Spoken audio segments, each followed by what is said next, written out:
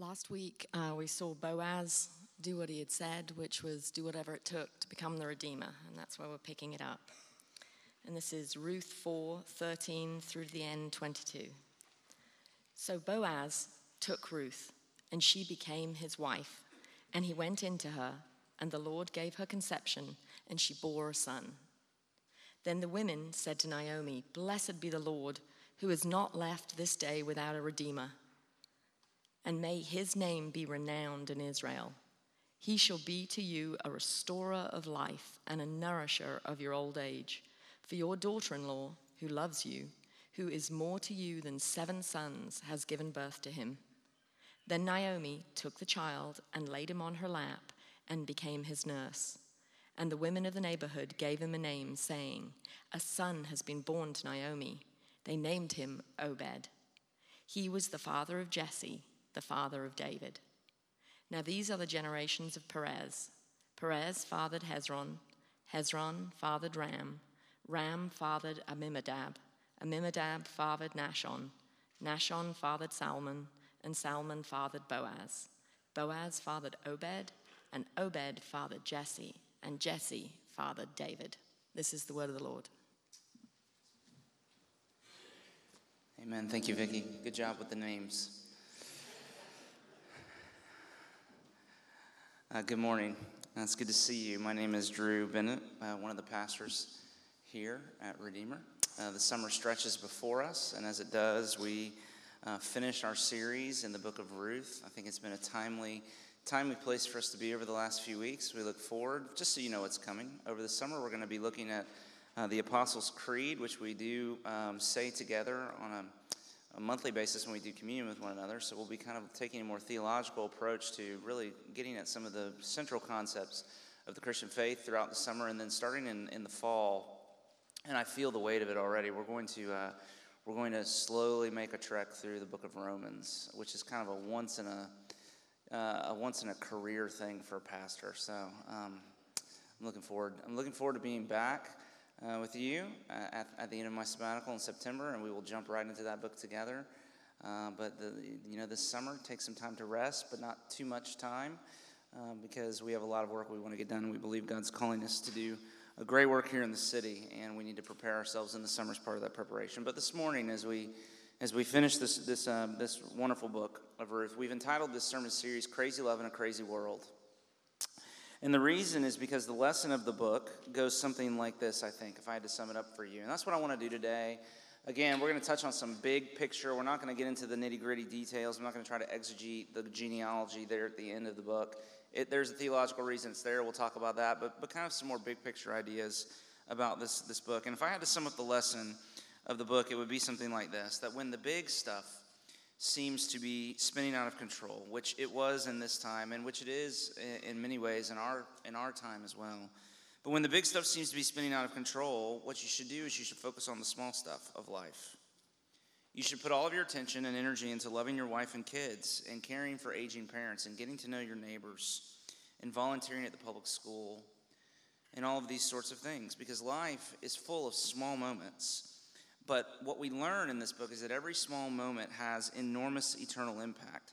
Small stuff becomes big stuff given enough time.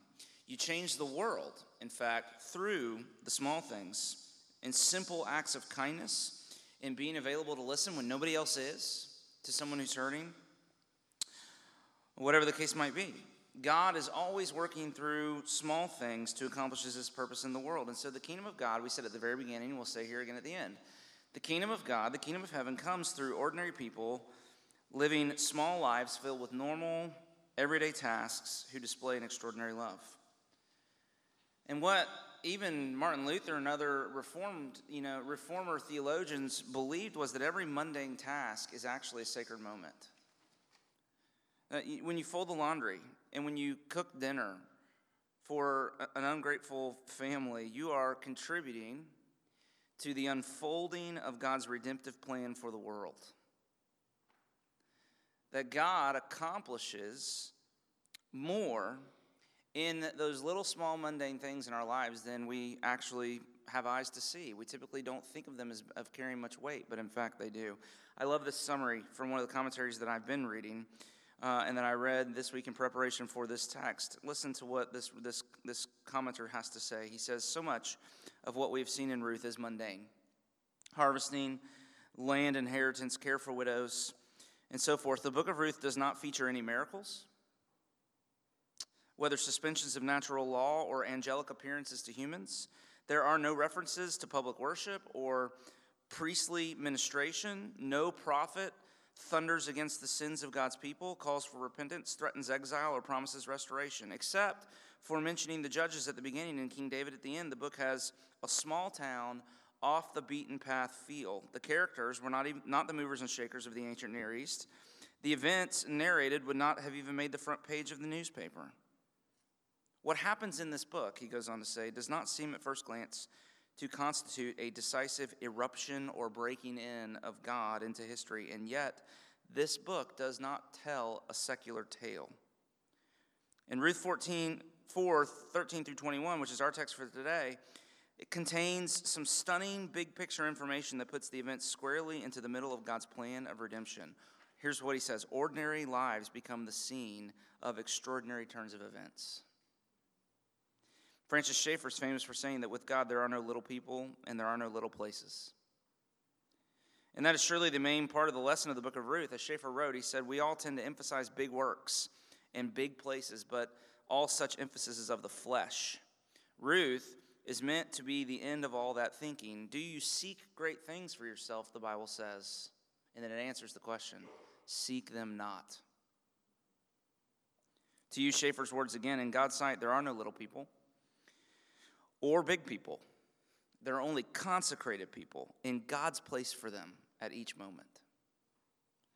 And that means living the life that's right in front of you, loving and being ignored, acting heroically and being villainized for it. But it is to that very thing that all who take the name of Jesus to themselves are called. Christianity is so hard because it is so small. Ruth also teaches us an important lesson about how you find the courage to keep going when this small, unnoticed work of love gets hard. And surely it will. Amen? You with me? Surely work gets hard, because truer words have never been spoken than God is great, beer is good. Finish it. We are Polk County. Don't act like you don't know that song. People are crazy. Don't amen that too loud. You'll offend somebody. And last week I used the analogy of tubing down the river in North Georgia with my family. And the hymn that we sang just a little while ago coming to mind, and the line particularly, underneath me, all around me is the current of thy love, leading onward, leading homeward to thy glorious rest above. And so two things. The first is that it's important to know that, and this is what the book teaches, it's important to know that you're being steered through life by God's love. That his love and his plan of redemption is like a current, gently and sometimes not so gently, pushing you along from one thing to the next, which means if your faith is in Jesus Christ, listen, if your faith is in Jesus, whatever circumstances you're facing, whatever you found yourself waking up into today, you can say, I'm here because God loves me. His love has led me to this place. You see how it takes the pressure off? At least it should.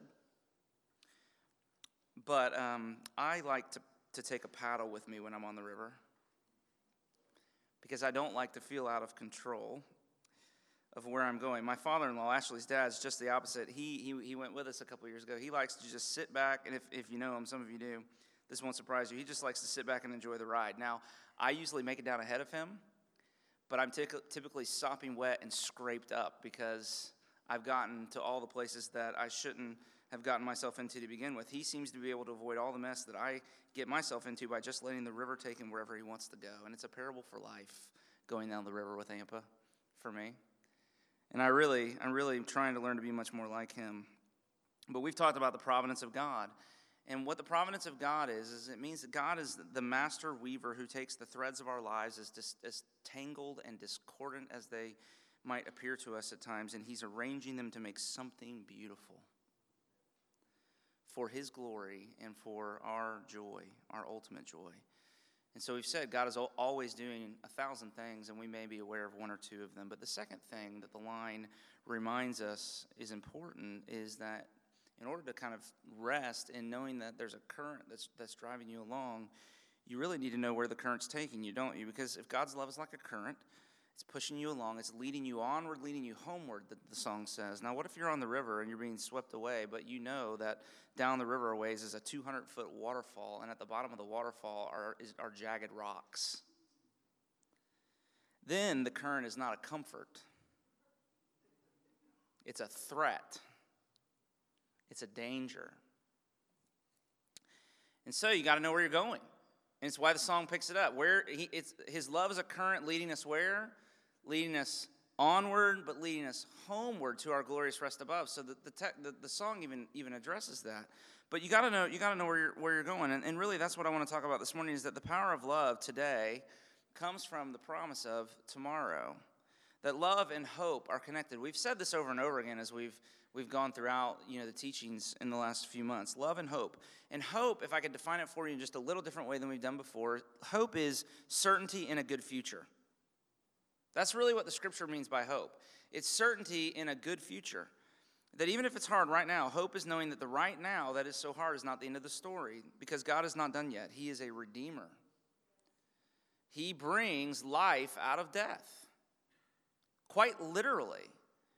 And this is probably the greatest gift the book of Ruth gives to us. And that's why I wanted to end our time together in the book talking about it. And so what you see in the outline that I've given you, and what we're going to kind of highlight this morning, is there really are two different perspectives for looking at life that are being laid side by side with one another here. The first one comes from really, the book of Ruth is a companion volume to the book of Judges. And so in the book of Judges, there's a particular view of life. There's a perspective on life that kind of arises out of that book. And it's to really see life as just going around and around, but not really ever getting anywhere. You're just kind of on this journey around, and you're not making any progress. But Ruth comes alongside of that book of Judges and contrasts that. And in Ruth, we're told that there's another perspective on life, and that perspective is to see life as a journey through death towards resurrection.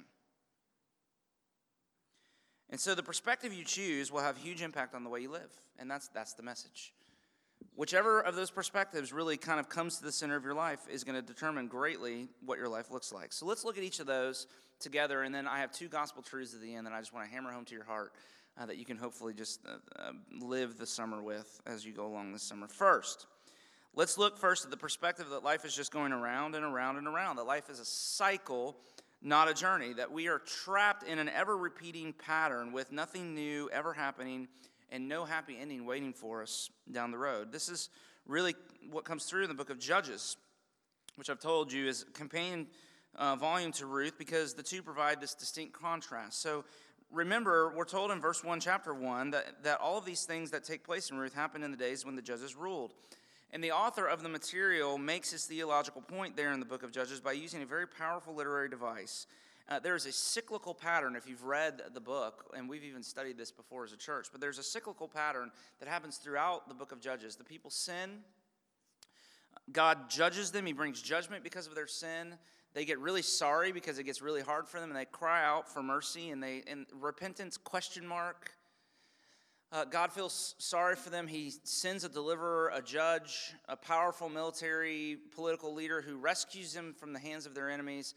Things go along okay for a little while, but then eventually they go right back to the sins that got them in trouble to begin with, and the pattern starts to repeat itself, and it's over, and it's over, and it's over again. For 400 years, the same cycle.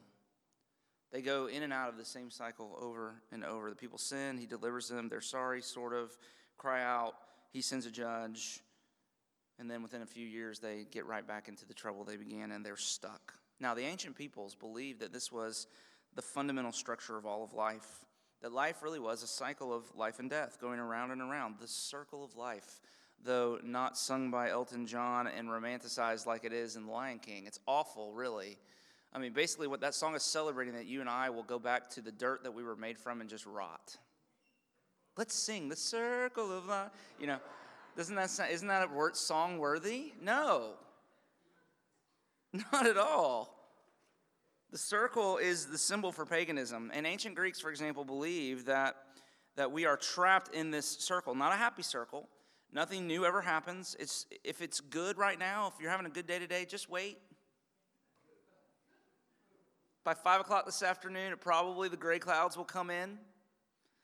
At least by tomorrow, it's going to turn bad any day now. You know, a serious Greek play always ended in tragedy because they believed that even in the best of times, suffering was waiting right around the corner, haunting every celebration.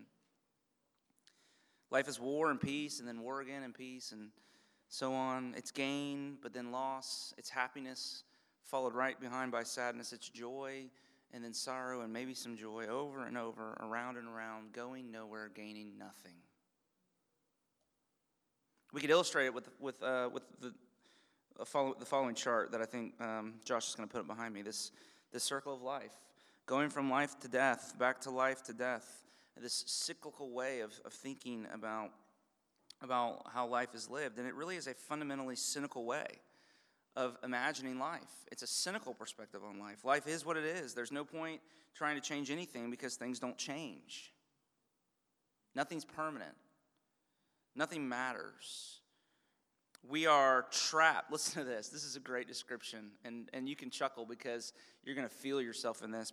But listen to this. We are trapped in a daily grind that cycles through dragging ourselves out of bed in the morning, going to work, watching the clock until quitting time, rushing home, either to the loneliness of an empty house or to the whining of children, eating dinner, watching TV, collapsing into bed, and then getting up to repeat the cycle the next day. Over and over and over again. Those are Paul Miller's words. I think he captures something there. It may not be exactly like that, but for many of us, life feels like that a lot of the time. And here's the problem. The close cousins of cynicism are hopelessness, bitterness, and weariness. And that was Naomi. I want to say it like Vicky says it's so cool, Naomi. I can't get the accent down though, Vicky. That is her, however you pronounce her name. When we first meet her in the book of Ruth, do you remember? They call her Naomi, which means sweet. She says, don't call me that. Call me Mara. Call me bitter. Why? Because the Lord has dealt bitterly with me. Everything's bitterness to me. She's become cynical. But man, it happens to me too. Does it ever happen to you? Do you ever get tired of going around and around and around with yourself and never making any progress? Do you ever get bitter going around and around with other people and their sins and them doing the same thing that's aggravated you 1,000 times before? Do you ever feel hopeless going around and around and around with life when it feels like nothing ever changes? See, that's what happens to us as we get stuck. We know this isn't the case, but we get stuck with this perspective that really comes out in the book of Judges. And that's why we need the book of Ruth so much, because what the book of Ruth does, in contrast to Judges, is it suggests that life is really structured differently, that life is not a never-ending cycle of brokenness and despair, but rather it is a journey through death towards resurrection, that life is not a circle, it's a straight line curving upward, that we are, this is Paul Miller again, he says, we are not trapped in a cycle of despair, but we are on a journey of hope. And so we would illustrate it with another slide. Josh, if you'd put the J-curve slide up. The J-curve slide looking something like this. See, the ancient Hebrews didn't see life as a circle. They saw it as a line curving upward out of death towards resurrection. They believed that God was moving history toward a final climax when he would make things right, that he was at work even when their lives were at the bottom of the curve there. They had faith that he would intervene. They believed that God was taking the world somewhere. Their scriptures taught them that he indeed was making beautiful things. I mean, the lines of the lines of that song are so powerful. It's why I asked Ryan to sing it this morning. That life really can change. Right? This should get you nodding here as I go through this. Okay, just so you know that all that has been lost can and will be found. That a garden can come up out of the ground. The Bible says even out of a desert ground when God's power is at work. That hope is springing up everywhere. He makes beautiful things. Out of dust, it says. And that really is what is true of the God we serve. But it's true of what life feels like, what life is like when you live it with him. Now let's take a look at the big picture of the book of Ruth. Because the book of Ruth really is a gospel story. It is this J-curve story, a death and resurrection story. It becomes evident here at the end when you consider all of the reversals that have taken place. And I can illustrate it using a third chart. So if you go to the third one for me, Josh, there. I want you to see everything that's happened to the people in this story from the beginning to the end. You remember at the beginning of the story, Naomi and her husband and their family are leaving. The story ends with a return from that desolate place back to the house of bread, to Bethlehem, their hometown, where God was again visiting his people and blessing them with the water that they needed. The drought's over, the harvest has come, there's bountiful provision for everyone. It ends, if you remember, the story begins with the death of Elimelech and his two sons and the three women that are left, widows. It ends with the promise of life and the birth of the child. It begins, and Naomi says, I left full, but have come back empty. You remember that? Ruth standing right beside her, and she says, I come back with nothing. But here at the end, her arms are full of one of the most precious things in life, a child. It begins with famine. It ends at the barley harvest with the abundance of the crop that has come in. It begins with Naomi and Ruth homeless and vulnerable. It ends with them resting in the care of the community. It begins, as I've said, with Naomi saying, don't call me pleasant, call me Mara, because God has made all things bitter for me. It ends with her with her being called Naomi yet again. It begins in deep mourning. It ends with great joy. It begins with childlessness and the heartbreak of that.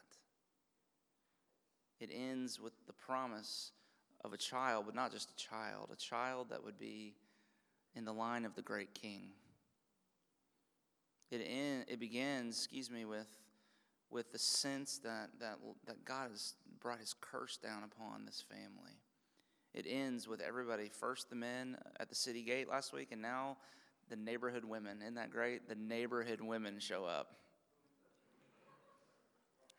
And all everybody can do is just pronounce blessings over this family because they see how God has so powerfully provided for them. It ends, I can't get it right. It begins with no king. There's no king in Israel.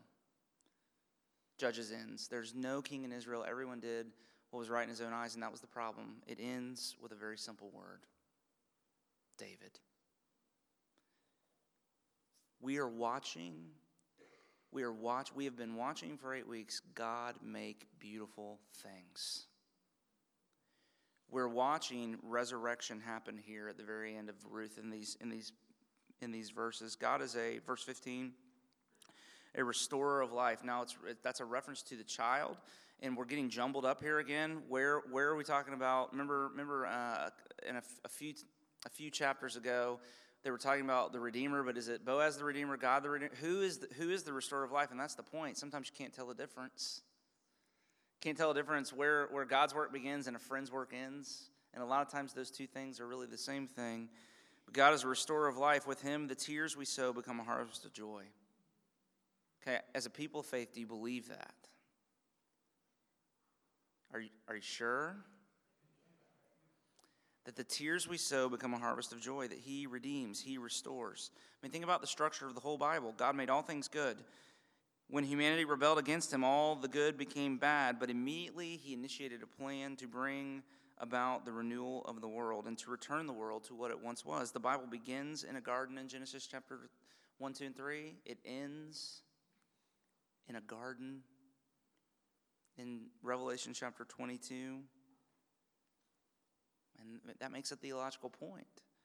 Ruth is a microcosm of the whole Bible. Think of all the imagery the Bible uses to capture our imagination regarding the restoration coming to the world, from darkness to light, from lost to found, from sinner to saint, from empty to filled, from widow to bride, from orphan to beloved child, from barren womb to rejoicing mother. These are the promises God holds out to us as we venture through this life that is full of difficult days.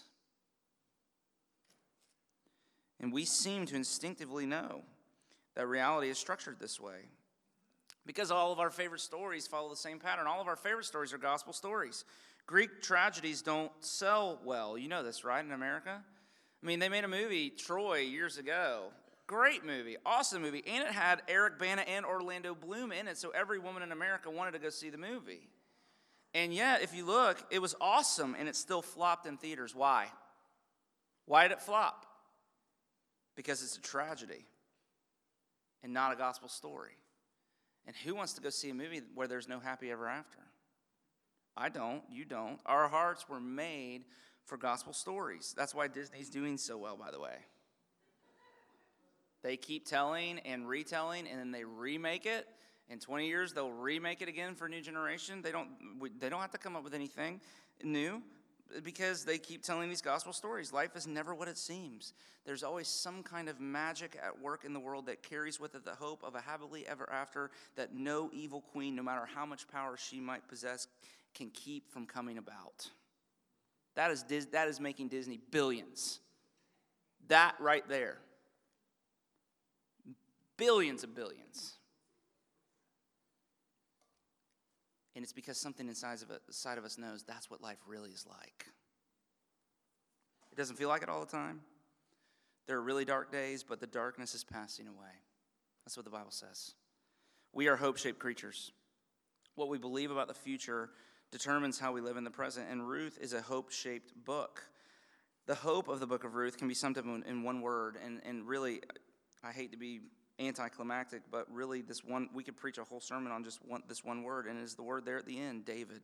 There are two endings here, notice. One that happens in verse 17, and then one that happens again down at the bottom in verse 22. So we're told that the name of Ruth's child is Obed, the father of Jesse, the father of David, verse 17. And then there's the genealogy, beginning with Perez, who is the father of the Bethlehemites, and ending with, again, David. So David's name is meant to linger as the curtain falls on this story. And it's meant to convey something like this: better days are ahead. The king is coming. The king is on the way. The kingdom is almost here. And let me try to connect the dots for you and me as New Testament Christians. We read David in the Old Testament being New Testament people, and we're meant to think of David's greater son, not only the promise of David himself, but the Davidic dynasty, but the promise of David's greater son, the Lord Jesus Christ, the true king. Acts 2, for example, Peter connects Jesus to David.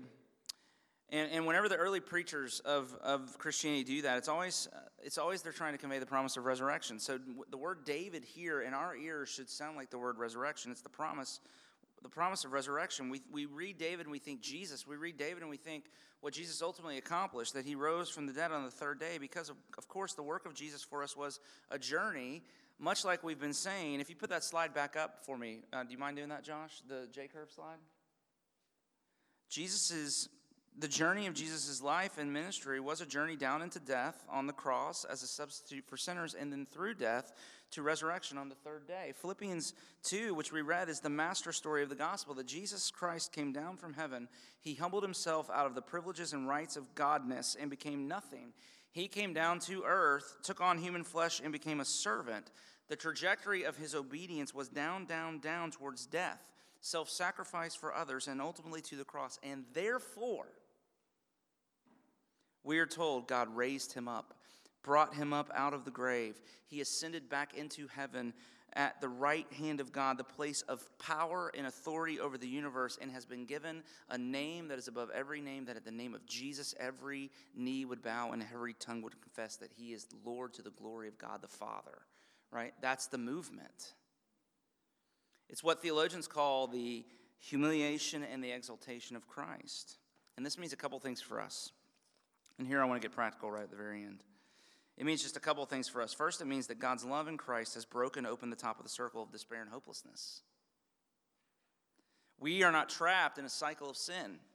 We are not destined to just go round and around and around, repeating the same mistakes of the generation before us or the same mistakes of our own past. Jesus has broken the power of sin and death in dying for us on the cross and being raised on the third day. His resurrection means there are no more circles. No more going around and around, going nowhere, gaining nothing. For God's people, if your faith is in him, if you're in Christ, life is a journey towards resurrection for you too. There are dark valleys to pass through for sure. There will be times of bitterness and despair. There will be, I promise, days so painful you will wonder whether you'll make it to bedtime, but never, never, even on those dark days, without hope. No matter how faint, and never without the promise of resurrection lingering over your life. And so what does that do? What kind of life does that make possible? And there's a final epitaph of Ruth here at the end, verse 15, that I want you to just see before we move on. The neighborhood women, again, it just cracks me up. The neighborhood women come and they start to sing and bless Naomi, and here's what they say of Ruth. They say, God has made her more than 7 sons to you. That is awesome. I mean, that would have been unthinkable to these people. At the beginning, she's a foreigner. She's hardly worth mentioning. Naomi ignores her, and she just quietly goes about the work of love. And here at the end, they say, she is better. I'd rather have her than 7 sons. Holy cow. Because she is revered. We're still, 2,500 years later, we're talking about her. Because of her deep faith and courage and the love she'd shown to her mother-in-law. And that's what hope does. That's what hope does. It makes you able to keep your head when all those about you are losing theirs, and wait and not be tired of waiting, and meet with triumph or disaster and treat them both the same, to use a few of Kipling's lines. Your whole life will become an echo of Jesus' life. That's what will happen. That's what hope does.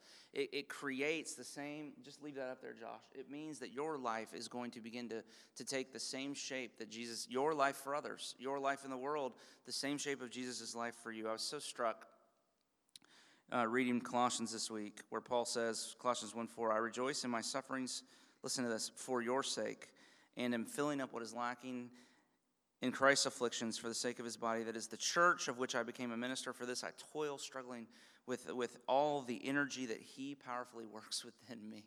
Oh my, that has just like landed on me, because he's saying there's only one way to pastor.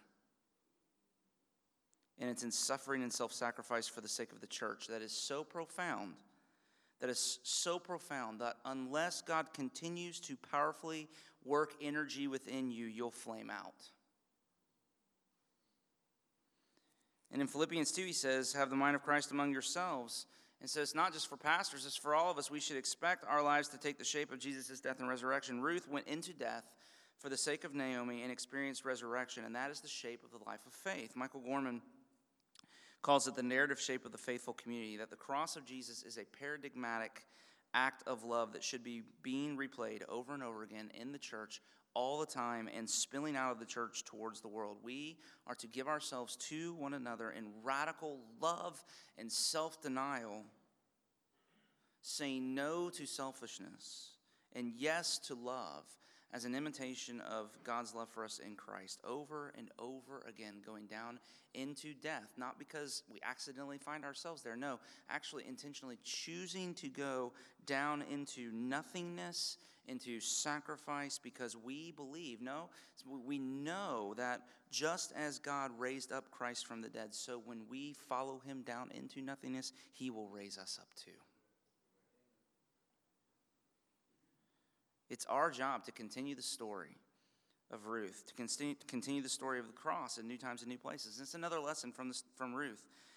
And one of the takeaway lessons is this, that people come to faith by being loved. Think about it. People come to faith by being loved. Paul said to the Colossians, I fill up what's lacking in Christ's suffering. That sounds almost heretical, doesn't it?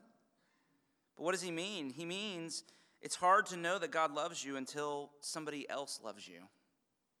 It's hard to know. It's hard for you to know God loves you until you experience his love and the love of a friend, a parent, a spouse, a really good friend, a pastor, whoever. We are to make God's love real to people by loving them as he does. God's love for us in Christ is what breaks open the cycle of sin and despair so that we experience this instead of just the endless circle. Ruth's love broke open the cycle of bitterness and brought hope to Naomi. When Ruth was trapped, Boaz's love broke through and created the possibility of resurrection, and so we love one another. You see? And so I gotta be done. Yeah, it's time for me to be done. But two gospel truths that I think just as I don't know why I couldn't get away from this as I just meditated again on the big picture of this book as we finish here at the end. And the two gospel truths that I would leave with you that I hope linger over your life for this summer, that you pray linger over mine as well, is the first is gospel truth number one is that God is not undecided about you. Our confession of faith describes him as being without parts or passions, and it means that he is not divided and he is not fickle. Now, if you ask me what I want, I can hardly ever give an answer because it feels like my heart is always being pulled in a dozen different directions. Anybody else? It's hard for me to answer that question, and that makes me fickle. I run hot and cold. I can be affectionate 1 minute and really not the next.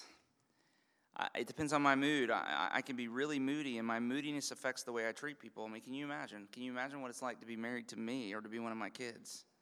I mean, literally, they never know. I think they probably have a family meeting at the beginning of the day and ask how dad's doing so they know what's going on for that day. Like, which dad do we get today? Is it the nice one or the not nice one? Because I can be so hit or miss. You know what that's like, don't you? Can I tell you? God is none of that. He's none of that. The confession means that he is settled in his love for us. He does not run hot and cold. He is not given to moodiness. Praise the Lord, right? Because if he was, bad things. He doesn't have a bad day and decide on a whim to wipe out half the planet with plague, okay? That doesn't happen to him. He is constant and true. And if you are in Christ, God is not undecided about you. He's not waiting to see how you do tomorrow. Your circumstances might fluctuate, but his love for you does not.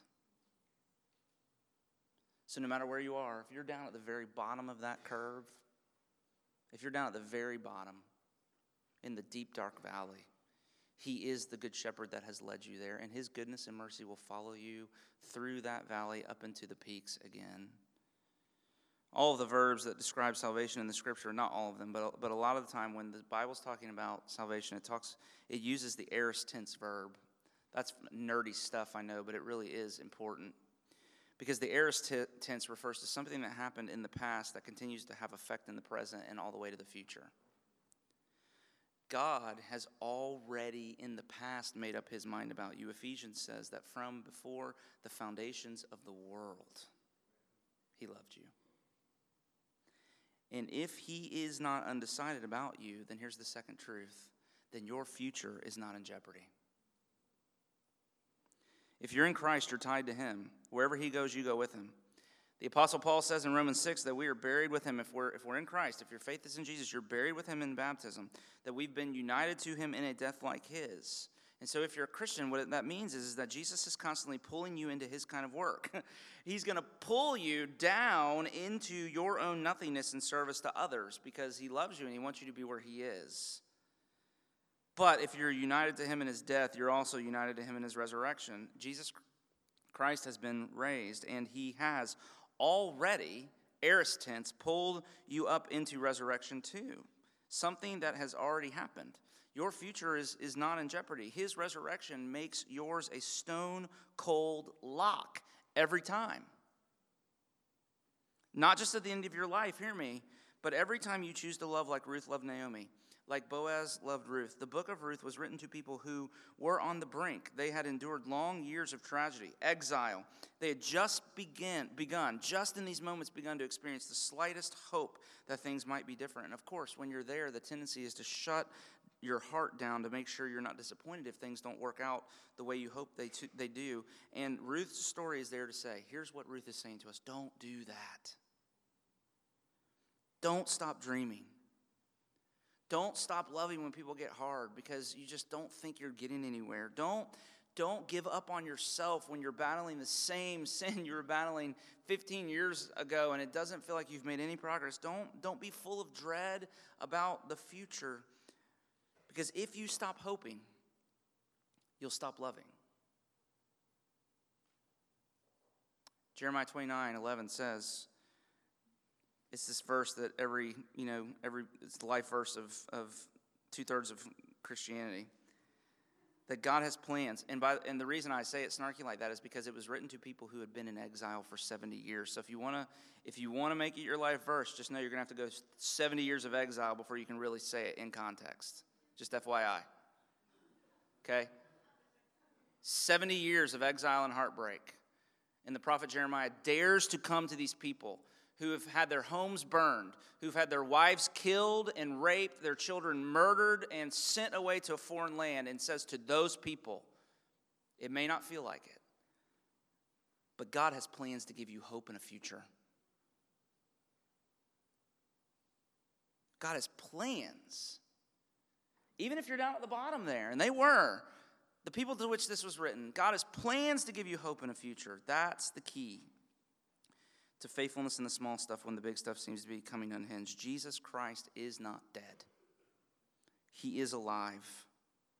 And you're alive too with him. And he's coming again. And when he comes, listen, when he comes, every little mini resurrection will become a big one. When he comes again, you didn't think I was going to go on sabbatical and not leave you with a C.S. Lewis quote. When he comes, wrong will be right. When Aslan comes in sight, at the sound of his roar, sorrows will be no more. When he bares his teeth, winter meets its death, and when he shakes his mane, we will have spring again. That's our hope. Don't stop hoping, because when you stop hoping, you'll stop loving. Let's pray. Father, in these last few moments we have to be together this morning, do fill our hearts with hope.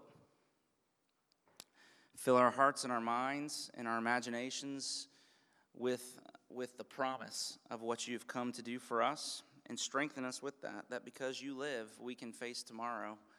Because you live, all fear is gone. Because you live, everything is different. We're not trapped in this cycle of sin and despair, but the lid has been popped off the top of that, and now even in the cycling down into sorrow and pain, there is the hope that we will be carried forward to resurrection. It is what we look forward to. It is the essence of our faith, and yet we confess how unbelieving we can be, particularly when we're in pain. And so for those who are struggling this morning, would you fill them with your hope so that you can empower them for the work of love that you've called for us to show to one another, and that should spill out from us to the city that you've called us to. That's what we desire, but we need this work to be done by the power of your Holy Spirit in us. So come now as we sing together. Do that, we pray, for your glory. In Jesus' name, amen. And so the promise of this benediction, let's get this right. The promise of this benediction is is the perspective through which you view whatever reality it is that you're having to live through at the moment. It is not your circumstances that you allow to be the lens through which you view the validity or the truth or the power of these words. It is the other way around. Because he lives, there's life for us as well, and that's the promise of this benediction. So receive these words and go, even if it means going down into a valley of death, valley of deep darkness. Know that your good shepherd goes with you, that his goodness and his mercy follow you all the days of your life. May the Lord bless you and keep you. May the Lord make his face shine upon you and be gracious to you. May the Lord turn his face towards you and give you his peace, both now and forevermore. Amen. Go in his peace.